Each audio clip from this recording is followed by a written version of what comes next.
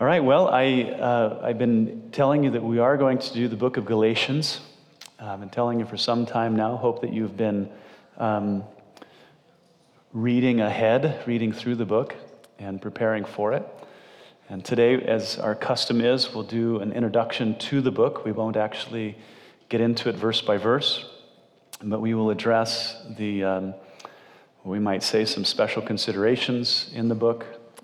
We'll talk about historical context, doctrinal contributions. We'll look at the authorship and date. And then, as I told first service, I originally had put together an extensive outline to present to you, but I find that most people don't like those. And so I ended up stealing one, as I often do, from Dr. Norman Geisler, that is short and sweet to the point.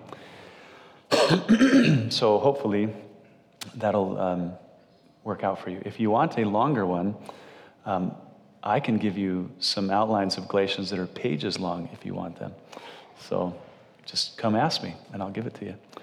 So anyway, why don't we, I did have to say, BJ and Elaine had their baby girl Friday, and everybody's healthy as far as I know, and I've already forgotten baby's name.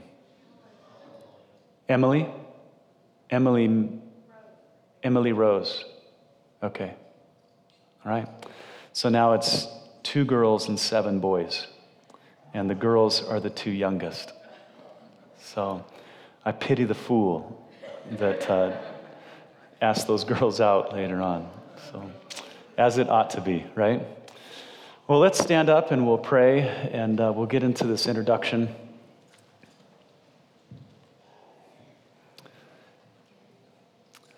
All right. Well, Father, thank you for your word. And Lord, we thank you for the book of Galatians. I've already been refreshed by it, reading it, and just reestablishing new and fresh conviction. And Lord, the liberty presented in the book of Galatians. Not only do you want us to know about it, Lord, you want us to experience liberty in Christ. And so I just pray that as we begin and go through, that each of us, Lord, day by day, we would experience more freedom in Christ and to serve you more deeply, to love you. And so, Lord, thank you. Be with us now as we look at this. And I pray that, as your word says, may all things be done for edification. In Jesus' name, amen. All right, go ahead and be seated. Who read through Galatians this last week? 2, 3, 4. Ooh. Well, there's less people in second service, but just as many of you, it appears, read through. So I'll have to rebuke first service next week. Good, I'm glad. I encourage you to continue to read the book all the way through. If you can do it in one sitting, it's always best. If you can't, then do it in a couple sittings. But that way, you really begin to grasp the book better and better by doing that. And then as we go through it line by line, the book will just come alive to you. And before long, you realize that you have every section of the book memorized. And you can outline it in your head. And then, when you go to the scriptures or people ask questions or you're giving instruction, you just know right where it is. So it's very sweet. All right, well, to begin with, it's always important to study and to establish the historical context, especially of any document from antiquity. We need to know what was going on in Galatia at the time that Paul wrote the letter here. And I guess before we get into that, a question to answer is, where is Galatia inside of Turkey? There are 2 theories. One is that it's to the north, and one is to the south. There was an ethnic group of people, descendants of the Gauls, that were settled up in the north. Some believe that Paul is writing to them. But then there's also a Roman province in the south called Galatia. not confusing at all, which is not necessarily of any ethnic issue at all, but just the name of a province. In the south, in the Roman province, is where Paul planted those churches in Asia Minor on his first missionary journey. Okay, now I take the position that that's who Paul is writing to. There's not really any real evidence that Paul went to that northern place and addressed that ethnic group. Paul was primarily interested in cities that were cities of trade, prominent cities, things like that, from where the gospel would easily branch out from there. And so I take the position that Paul is writing to the southern Roman province, to those churches that he had previously planted. And I believe that accounts for why Paul is so passionate in the book of Galatians, because those that he loved, those that he discipled in the faith, have recently been duped by these people that we'll look at a little bit later.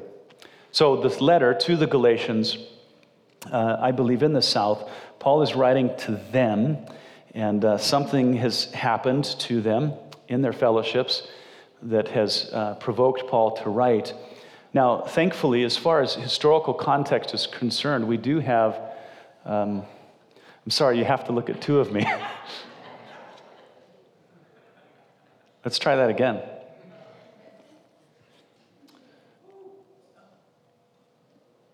You guys have that under control? All right. So any discrepancies, it's Roger's fault. So it's always the associate's fault. As far as historical context is concerned, we have some from the book of Acts, which is very helpful. Acts contributes to a lot of context when it comes to the epistles of Paul. And then also, Paul himself provides some from Galatians chapter 1 and chapter 2, as far as what's going on there. And, Galatians, I guess we might say, is in line with a kind of epistle that's in the New Testament, and that is epistle where Paul is confronting, rebuking, and correcting. And we've already done two of those of late. We've been through the book of Hebrews, and we've been through the epistle to the Corinthians, both first and second. Of course, 1 Corinthians is the one where they are being confronted, rebuked, and corrected. And there's interesting things between them when you compare them. When we look at the book of Hebrews, the historical context there was we have a fellowship of Jewish believers who were being tempted to go back into Judaism that they might escape persecution. Okay? In 1 Corinthians, we have Gentile disciples who have come out of paganism, but because of whatever reason, they have been drawn back into some of the things of paganism, which always ends up being extremely immoral. But when we come to Galatia, to those churches, which we'll talk more about as we get into the text itself, Paul is primarily talking to Gentile believers who are being convinced that they need to embrace things of Judaism. So they're not Jews being tempted to go back into Judaism. They are Gentiles who are being convinced by these people that they need to embrace and adopt basically everything in Judaism, from circumcision to the law of Moses and so forth. And but Paul is seriously coming against that. There is another book in the New Testament that is it's confrontational, at least in the beginning. That's Revelation chapter 2 and 3. But it's not a whole book of that. Primarily the book is talking about this eschatological, the revelation of Jesus Christ and end times things.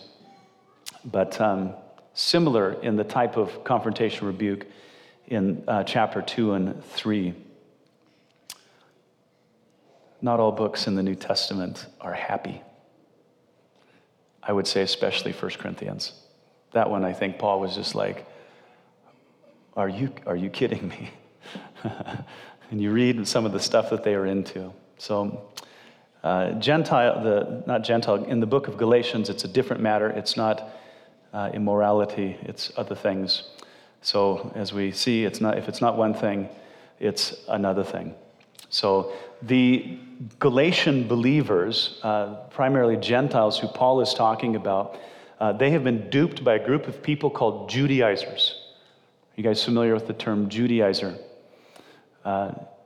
You won't find the term in your Bible. It's actually a term that was coined to describe these people. And we'll look at some other terms that of course, that term's not in the Bible, but there were ways that Paul was describing these people. Not all of them friendly. And then they were haunted by the teaching of the Judaizers, which we call legalism. So Gentiles being tempted to mingle their faith in Christ with the law of Moses and things of that nature. So I want to talk about, for the historical context, who the Judaizers were, and then their teaching, their legalism. And it's who these Judaizers were and what they demanded and taught, that has to be understood if we're going to understand the book of Galatians. And then when you understand Galatians, of course, you're going to have a better understanding of the gospel as a whole. And so I think it's very important. Also, we are going to have to spend some time harmonizing some of the details in the book of Acts with what Paul is talking about in Galatians. And that also will give more detail for us, more insight.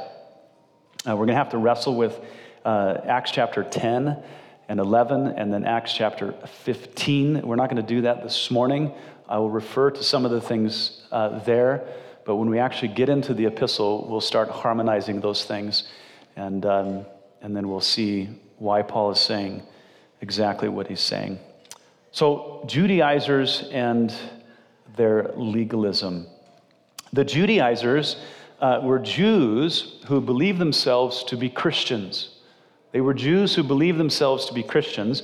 They believed that Jesus was the Messiah, but they believed that it was also necessary for Gentiles to be circumcised and then to keep the law of Moses in order to be saved and to be pleasing to God or to be sanctified. Okay?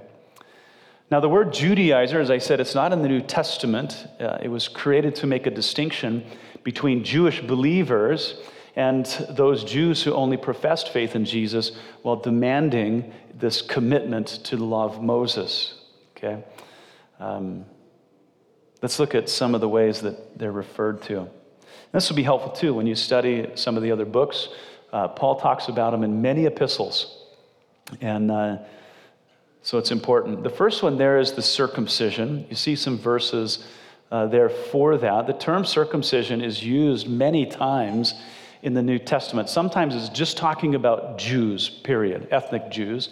Other times it's used just to talk about circumcision.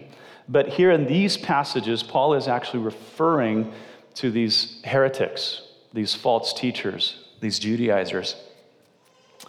In Philippians 3, he calls them the mutilation because they were always trying to get the Gentiles to be circumcised. And to Paul, that had become just mutilating yourself for no end, for no good end. And so he calls them the mutilation. He also calls them dogs. Now that term is funny because these men that he's calling dogs are Jews. And that is really what the Jews would call Gentiles historically. And Paul turns that on them and says, no, you guys are the dogs. You guys are the dogs. Philippians 3:2. He calls them evil workers in Philippians 3:2 as well because of their doctrine, because of the things they were teaching. Those that would embrace this could forfeit salvation in Christ. In fact, when Paul is referring to them and to this teaching that they brought, he said, anyone who brings this, let them be accursed. Let them be anathema. Paul could not have found a stronger word regarding their eternal abode because of their doctrine. He's saying, let them be condemned to hell, basically. Not a friendly way to refer to anyone.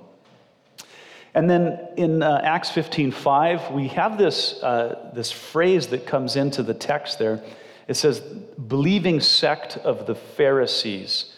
The believing sect of the Pharisees. Now, the earliest Judaizers were probably from the Pharisaical sect who came to believe that Jesus was the Messiah, but the problem was they weren't fully trusting him for everything regarding their salvation. So they may have trusted him for what we'll get into later as legal righteousness, but they weren't trusting him for practical righteousness.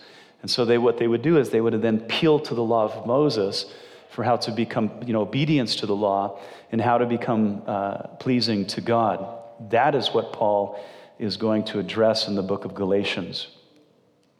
And then it was these, early on, these Pharisees, it seems that they're the ones that established kind of a small sect of their own, and then they made their disciples, and then these are the disciples that went out and caused so much trouble for the Apostle Paul. And they indeed caused him a ton of trouble. They were an ambitious group. And we have called these guys the Judaizers ever since. Okay.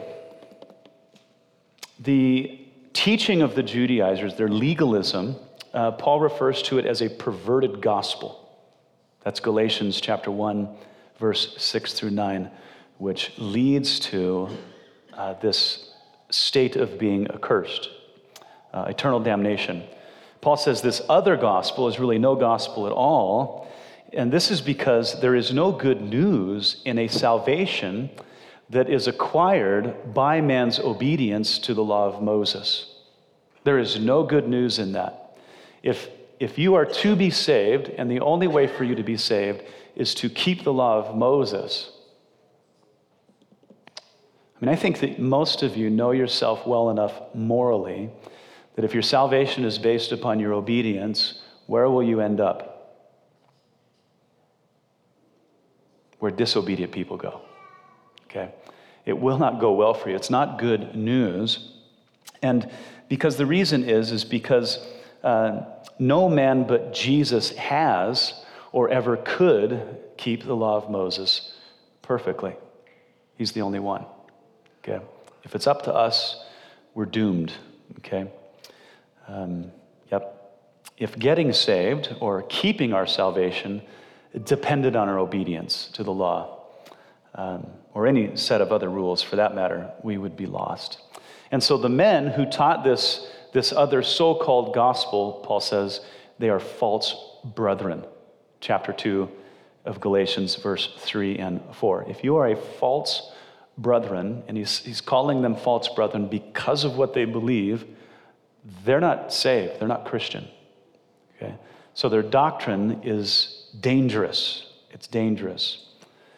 And then finally, Paul called these men false apostles, that is to the Corinthians, because these men had come to Corinth and they were masquerading as apostles of Christ, but they had neither been appointed by Christ or sent out by him. They were self-appointed.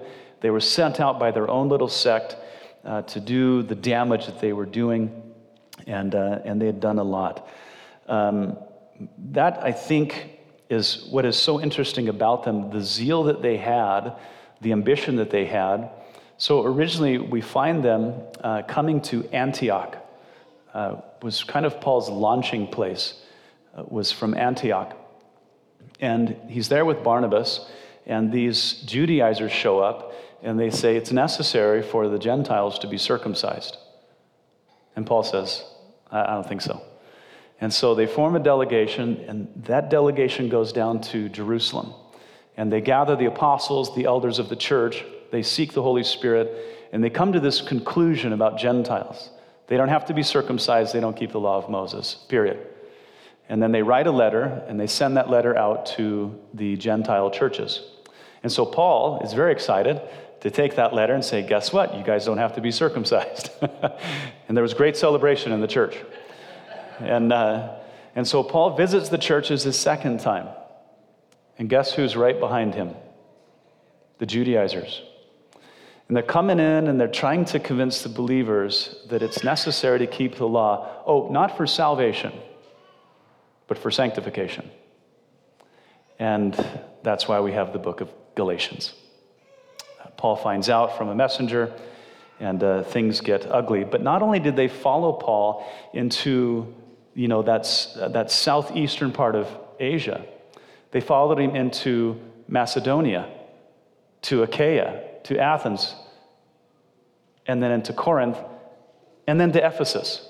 Everywhere Paul went, they were on his heels, and they were trying to destroy everything that Paul had established. That's some ambition. That's a lot of travel to spread a heresy that is in opposition to someone else. And it's very interesting. I guess people are just very strange. So with that said, let's talk about legalism, which Paul says is a perversion of the gospel itself. The gospel itself. The Judaizers, and understand all legalists today, and we have plenty of them, for them, faith in Christ is not sufficient for either salvation or sanctification or both. Now, when someone says that you have to keep the law to be saved, we put them in the category called a Christian cult. They're the ones that are always trying to correct biblical Christianity, okay? But there are many other forms of legalism in the church which tries to get you in obedience to the law of Moses for sanctification, okay? That is, when we talk about sanctification, it's the work of the Holy Spirit essentially to make us more like Jesus, okay? In our character, in our morality, in our thinking, in our life. And so anyway, when it comes to legalism, it's always Jesus and. It's always Jesus and. And whenever anybody says Jesus and, just put a period there and say stop. Okay? No, it's not Jesus and. It's just not. Okay? Because after they say and, then they provide you this list of requirements that they require. And it could be anything at all. Okay? So I've been here about 15 years at Calvary Chapel, 14 years. You poor people. Man. And I've heard a lot of your stories about places that you've been, things that you've been a part of, and I've heard some pretty wild ones.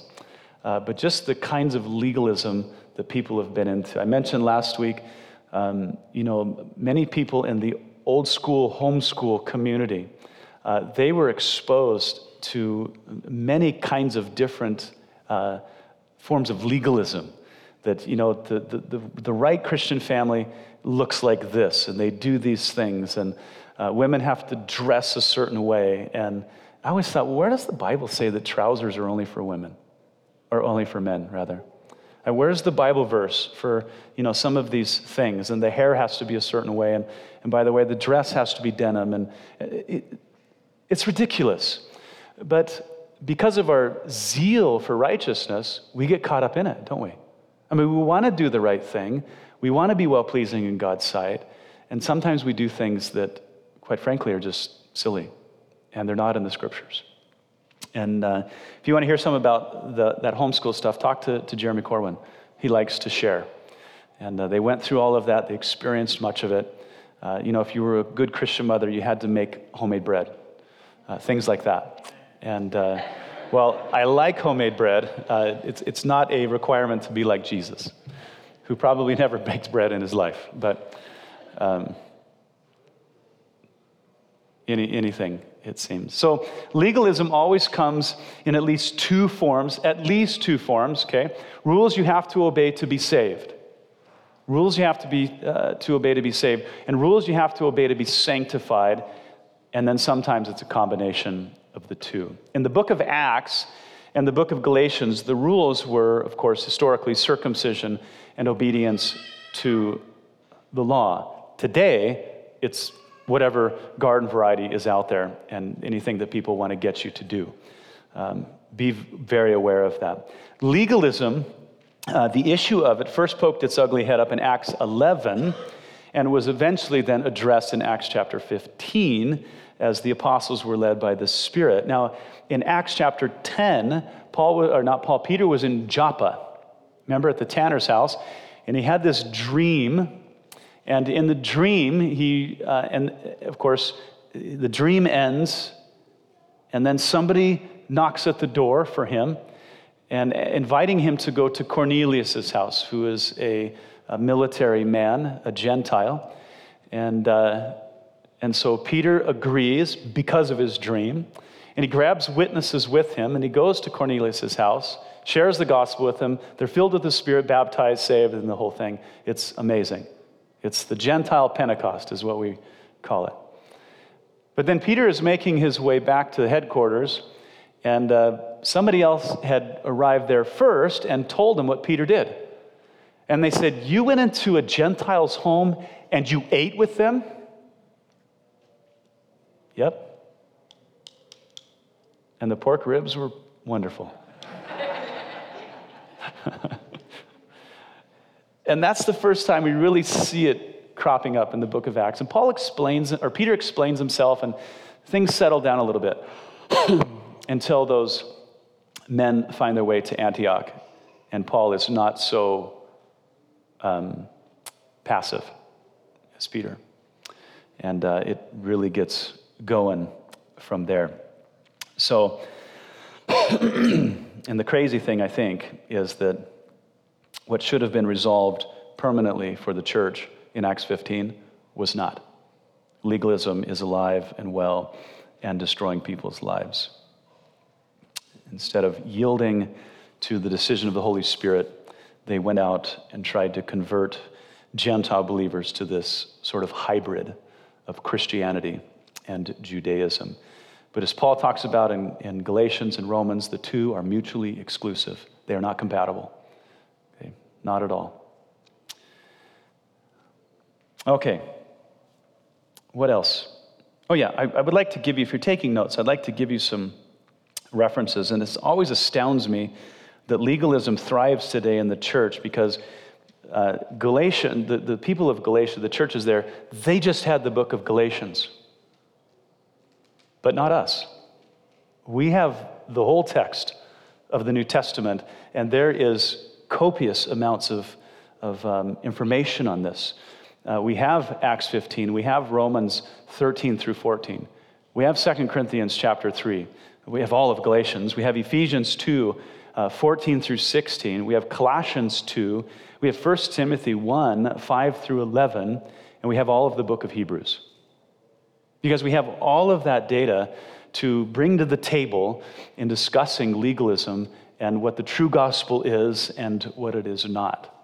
I was telling First Service that I was in Israel, in the city of Netanya, and I was attending what is called a Messianic fellowship. It's a fellowship, it has to be clarified because Messianic fellowships on the West Coast are filled with Gentiles. It's a very strange phenomenon. It's usually Gentiles that want to be Jews. In Israel, it's Jews having church together. And I had gone over there to hopefully establish a partnership for mission work in Israel. And the church that was our primary connection there was the one that we'd gone to, and the pastor was teaching through the book of Galatians. And I thought, well, that's perfect. He can really, lay it down and share what the truth of the gospel is in regard to all of these trappings and traditions and the legalism. And I've never heard someone say so many times in a teaching that this is not what the text means. Yeah, there was no partnership. They are bound up in the law. In fact, the service began with a bar mitzvah.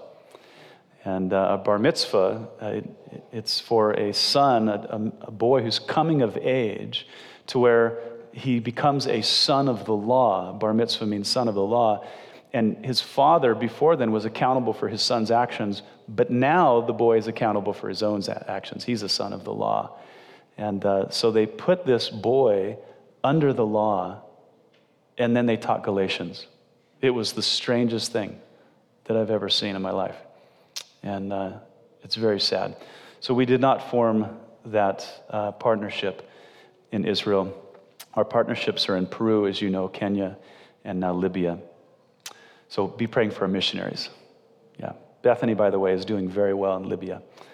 And be praying for her. She's creating all these relationships with Muslim women, and it's just very sweet.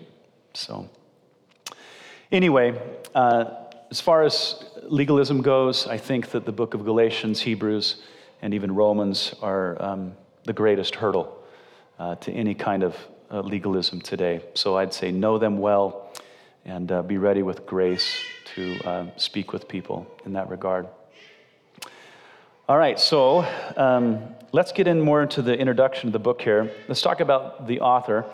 Now, I think that it's silly to try to find another author besides Paul.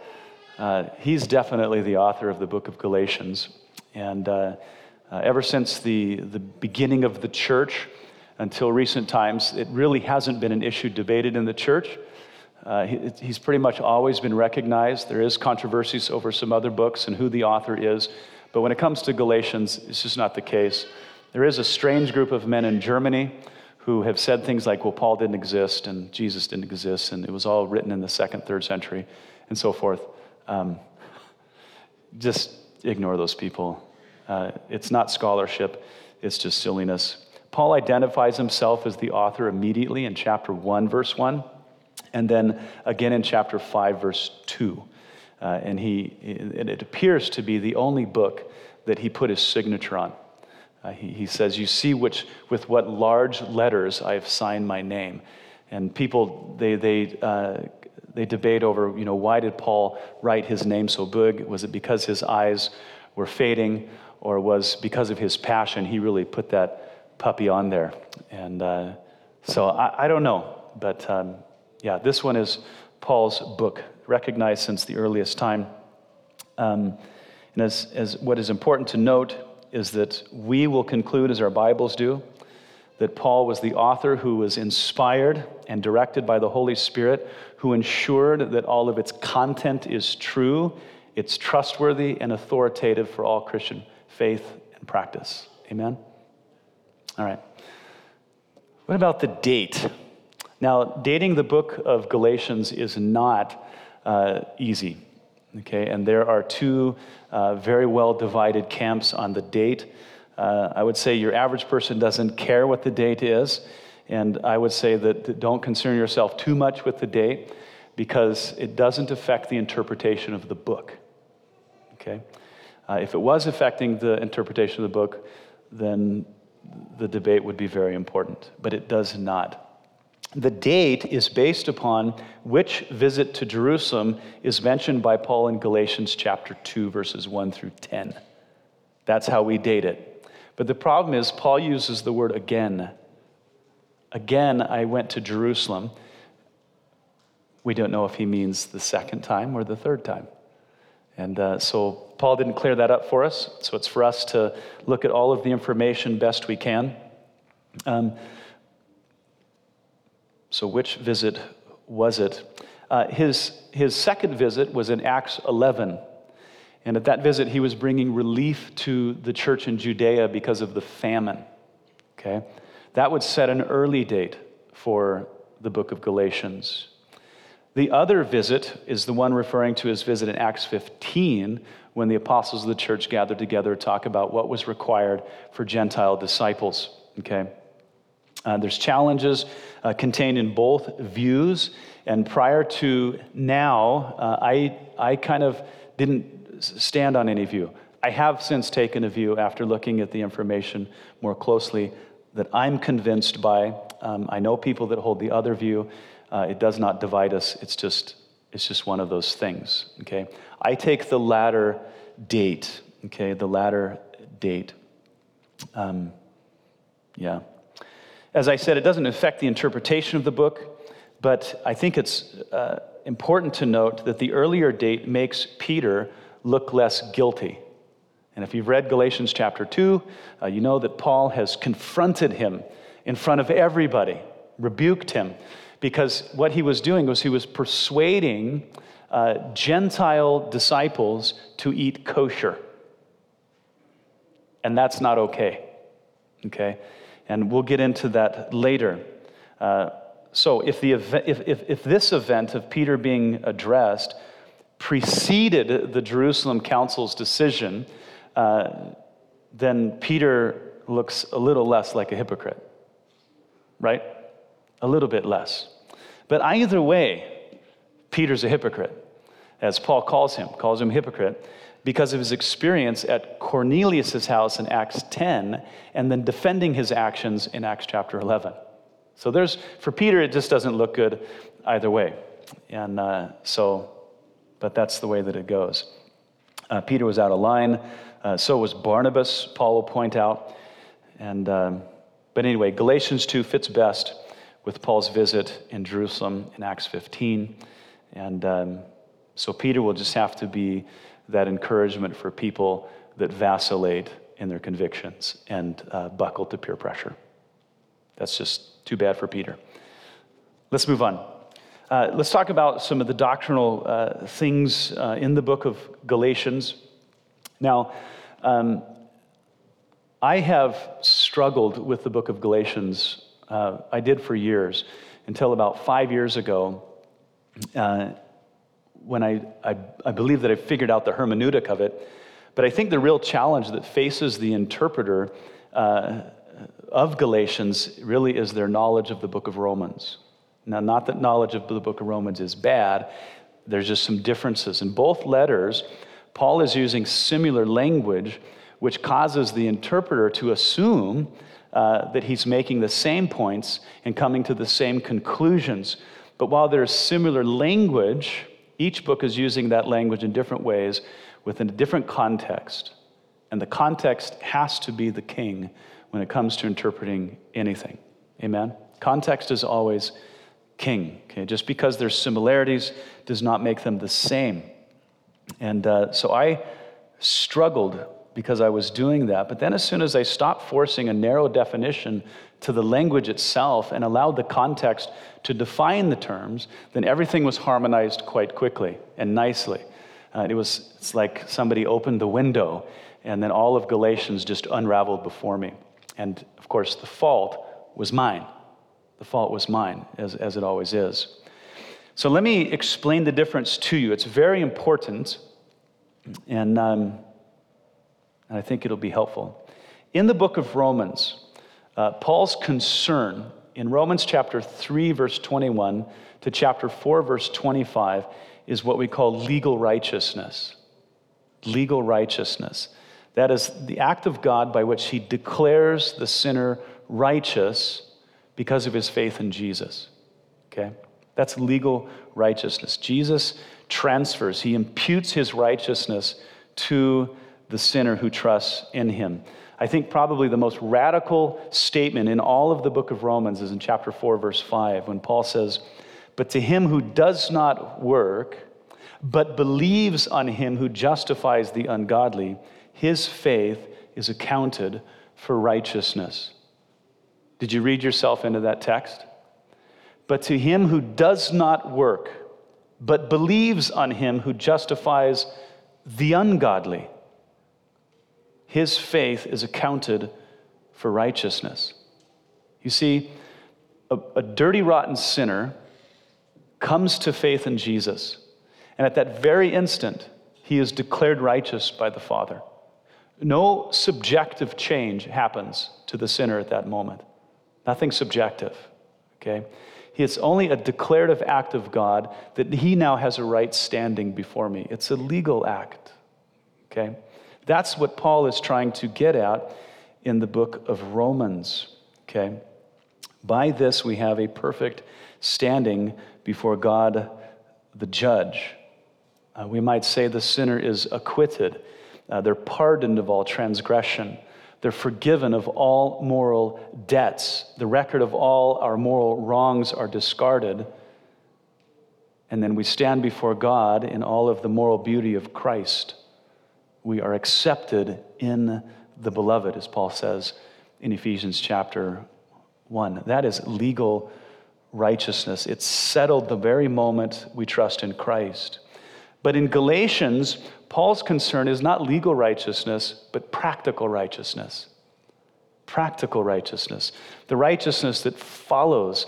It's the righteousness that follows after we leave the courtroom, if you will. We're declared right in the sight of the law and the sight of God. But we still got some serious problems. Amen? Habits. Things that we do. They have to be we have to be cleansed of them. And through walking by faith in the grace of God, we're then fashioned day by day in a process to where we become more like Christ. Okay, that's sanctification. That's practical righteousness. Okay, legal right justification is a one-time occurrence. We say it's a past completed event, but practical righteousness is a lifetime process. Okay, and that process won't be complete until we stand before the Lord. Okay, where we're actually delivered from the sin nature. But until then, we got a few issues, as you could tell. I'm talking about myself. You can talk about yourself anytime you like.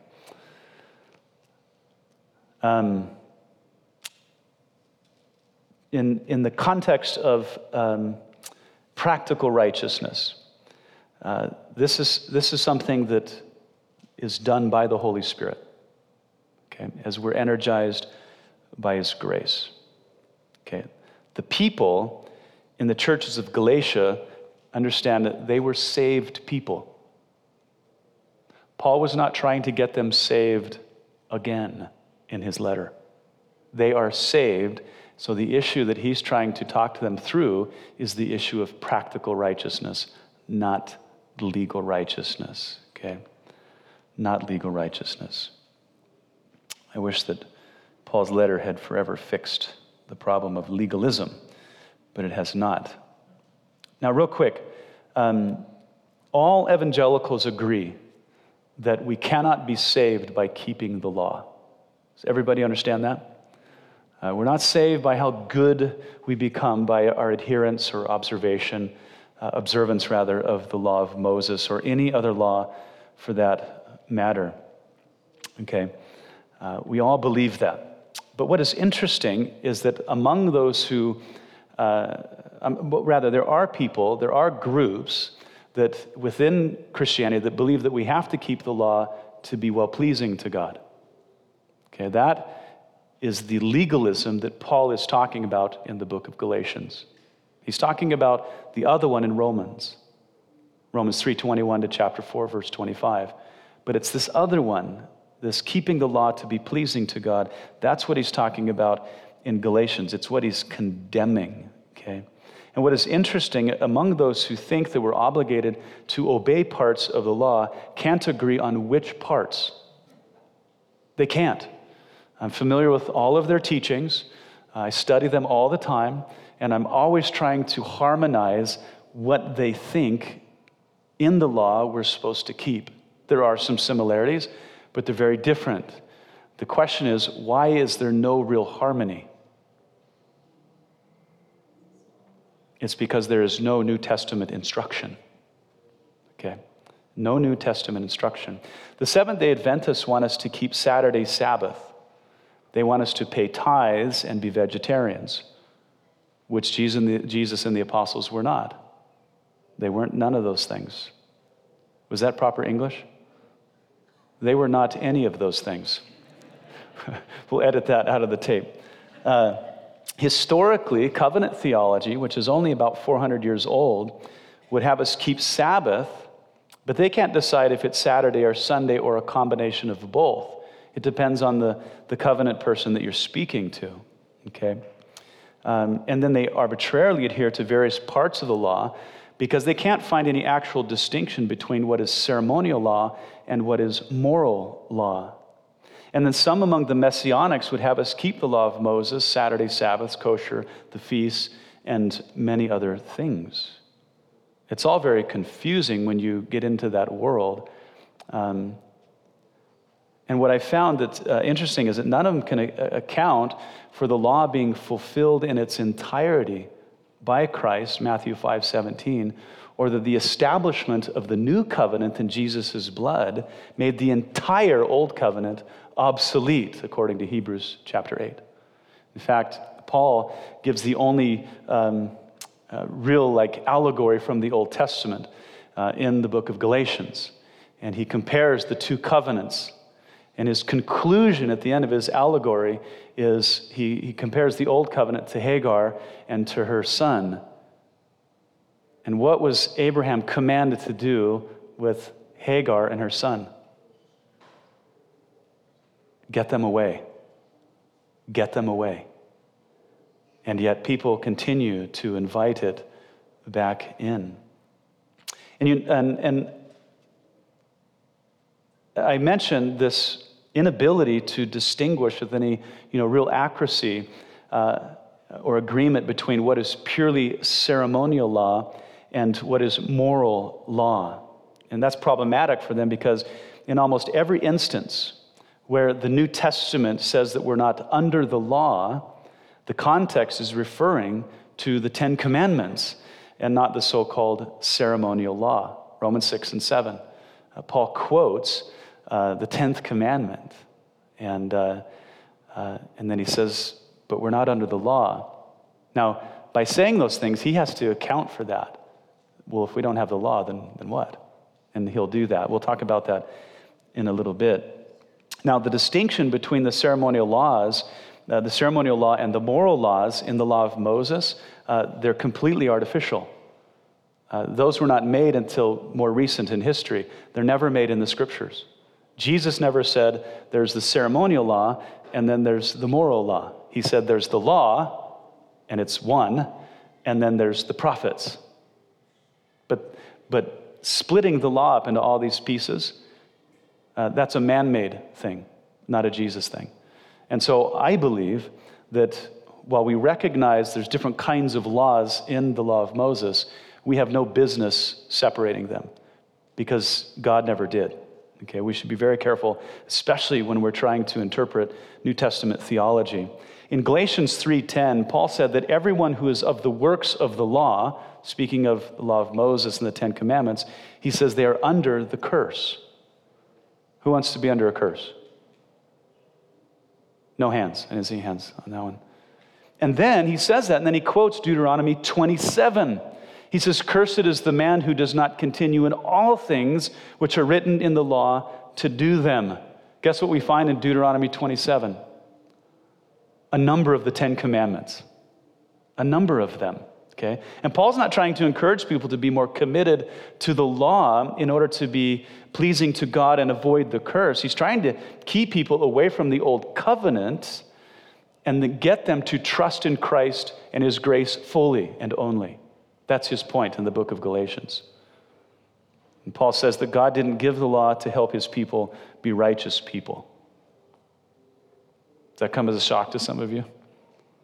He did not give his law to make his people righteous people. Paul says, why was the law given? He said it was given because of transgression. Okay? Given because of transgression. Paul says the law doesn't help people be righteous, it just condemns them. That's 2 Corinthians 3. That's Romans 3, 19 through 20. He gave the law to point out our unrighteousness, which helps demonstrate our need for Christ. Okay? It points us to Christ. Paul says, therefore, the law was our tutor to bring us to Christ, that we might be justified by faith. That's legal righteousness. But after faith has come, we are no longer under a tutor. Galatians 3:24 and 25. That language, I believe, is some of the plainest language we can find in this context. Listen to it again. Therefore, the law was our tutor to bring us to Christ, that we might be justified by faith. But after faith has come, we're no longer under a tutor. It's pretty clear, isn't it? The tutor is the law. The tutor, I believe, chases us to Calvary, okay, condemning us the whole way. And then we're justified by faith in Christ. And Paul says there's no longer any need for the tutor, period. Period. And the tutor is the law. But some crazy person interpreted this to mean that the law leads us to Christ for legal justification, and then Christ leads us back to the law for practical righteousness. Where did you get that? I mean, the first part was right out of the text. The second part is nowhere in the New Testament text. Okay? Nowhere. Nowhere. First part's right. The second part is what we call eisegesis. It's putting meaning into the text. And the conclusion that that interpreter comes to is the exact conclusion that Paul is coming against in the book of Galatians. How you can come to the exact opposite, the antithesis of Paul's conclusion, is astounding to me. And I think it's exegetical insanity. It's dangerous. It's regurgitating the doctrine of the Judaizers. That's what that's doing. Paul's saying, no, there's no longer any use for the tutorial law once you've come to faith in Jesus. Paul says that those who use the law of Moses or any such religious regulations for practical righteousness, he says, you've become estranged from Christ. You've fallen from grace.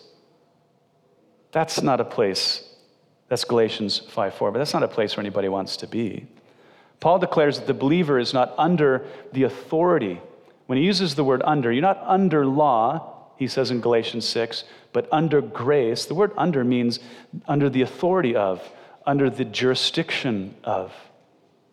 He says you're not under that jurisdiction, you're under the jurisdiction of grace. We are subject to grace alone. But, some have objected to Paul's conclusion, both then and now, saying, no law, that leads to lawlessness and immorality, Paul. And Paul says the same thing in Romans 6. He says, we've been accused of things that are not true. He said, some have said, as he begins in Romans chapter 6, let us sin so that grace may abound. And Paul's like, what are you talking about? Grace doesn't permit sinfulness. Grace energizes for holiness. And that's Paul's point when he gets toward the end of the book of Galatians. Okay? Crazy stuff. That conclusion concerning the law is a misunderstanding of the nature of the gospel. You see, those who belong to Christ have the Holy Spirit, right? Regeneration, born of the Spirit. And the life that is governed by the Holy Spirit and energized by His grace is invigorated for righteousness. Invigorated. You know what Paul says, with the law comes all manner of evil desire. Is that helpful to your walk of holiness? No. 2 Corinthians 3 says the law just condemns, but the Spirit gives life. The law condemns, the Spirit gives life. So Paul says you're not under the law, you are led by the Spirit. He says in Galatians 5:18 that those who are led by the Spirit, he says you're not under the law. And if you walk in the power of the Spirit, he says you will not fulfill the lust of the flesh. Understand, fulfilling the lust of the flesh is moral lawlessness if you walk in the flesh. But by walking in the Spirit, you will live a holy life, Galatians 5:16. So Paul comes to two great conclusions in the book of Galatians, two amazing conclusions. The first one, because of the believer's legal righteousness, he's free from the law of Moses and all religious regulations. Because of the legal righteousness that you have obtained through faith in Christ, you're free from the law and all religious regulations. Number two, and because of the Holy Spirit's power in the believer's life, he's free not to sin. By the Holy Spirit, we've been delivered from the power of sin. Romans 6-8. Okay, Galatians chapter 5 and 6.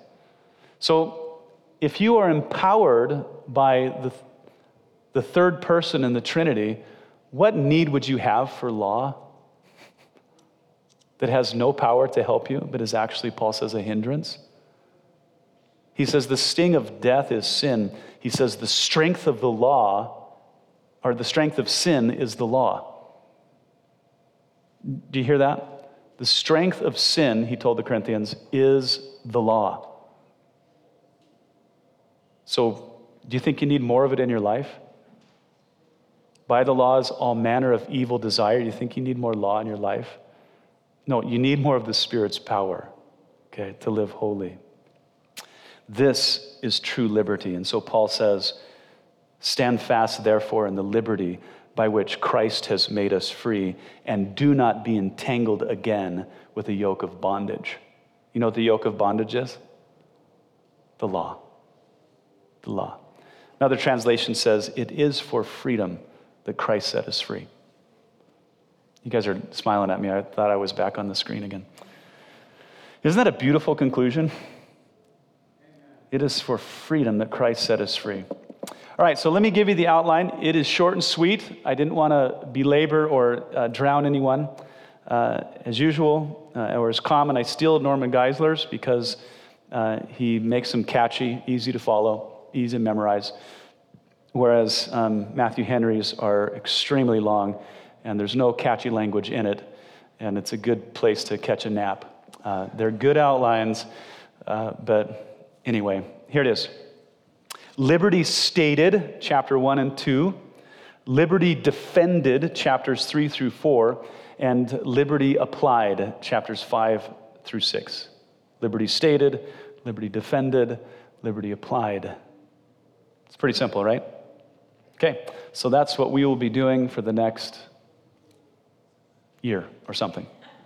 Okay, we're going to get into liberty. What is true biblical liberty in Christianity? It is always deliverance from the law and the deliverance from the power of sin so that we can live for God. That's actually quoting Paul. He says, I died to the law so that it would be possible for me to live for God. Go ahead and stand up and we'll pray.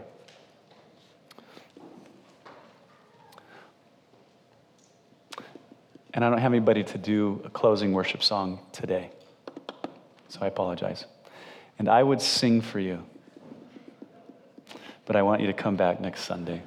So let's pray.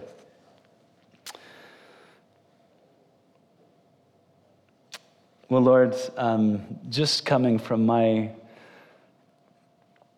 distorted and convoluted background in Mormonism and legalism and all of that, Lord, Galatians is refreshing. It's life-giving. And Lord, I know so many people that have taken what they think is an easy route, and that's to pick up some rules, some regulations, and think that they're following God.